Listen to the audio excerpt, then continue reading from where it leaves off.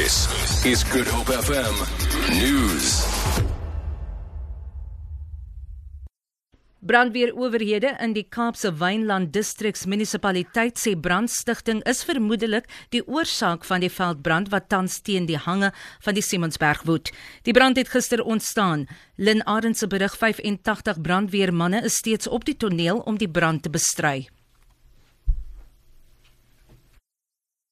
Nortjie sê die brand is weens die baie warm, droë en winderige toestande nog nie onder beheer gebring nie. Hout en bosse wat maklik brand en die ontoeganklike terrein vererger die situasie. Geen strukture is beskadig of beserings aangemeld nie, maar 'n paar wingerde en plantasies is beskadig. Hy sê sowat 1000 hektaar is reeds afgebrand. Nortjie sê Johannesal inwoners het iemand gesien wat in 'n wingerd die brand begin. Geen eiendom is tans in gevaar nie, maar die inwoners van Peniel in die Dwarsriviervallei sê hulle is bekommerd oor hul eiendomme. Nortjie sê brandweerspanne sal in die omgewing bly tot die brand onder beheer is. Lynn Arendse, SAK nuus, Stellenbosch.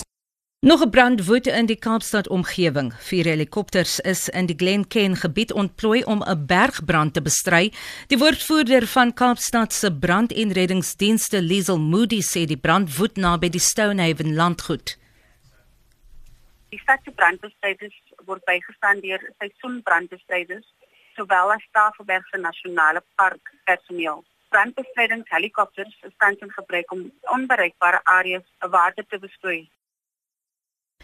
Die Wes-Kaapse Departement van Maatskaplike Ontwikkeling verskaf berading aan die familie van 'n vermoorde 7 maande oue baba van Philippi.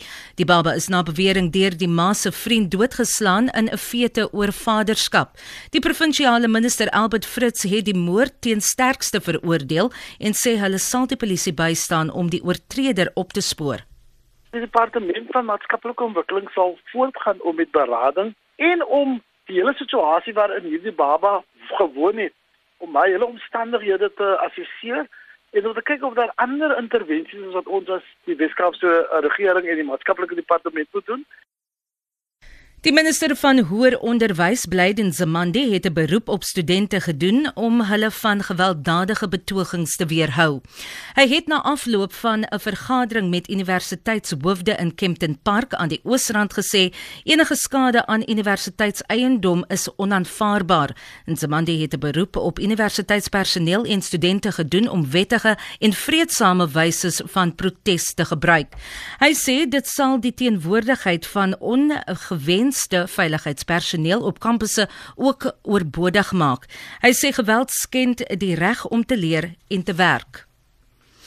Volgens 'n menseregtegroep is minstens 3000 mense insluitend 1000 burgerlikes sedert 30 September dood in Russiese lugaanvalle in Sirië. Die Syrian Observatory for Human Rights, wat die geweld in Sirië by wyse van 'n netwerk van plaaslike bronne monitor, sê 893 lede van die Islamitiese staatsgroep is onder die slagoffers. Westerse leiers het vroeër reeds hulle kommer uitgespreek oor die Russiese lugaanvalle. Hulle sê die aanvalle teiken burgerlikes en westerse gesteunde oppositiegroepe. Vir Good Hope FM nuus, ek's Vanya Kluter-Collison.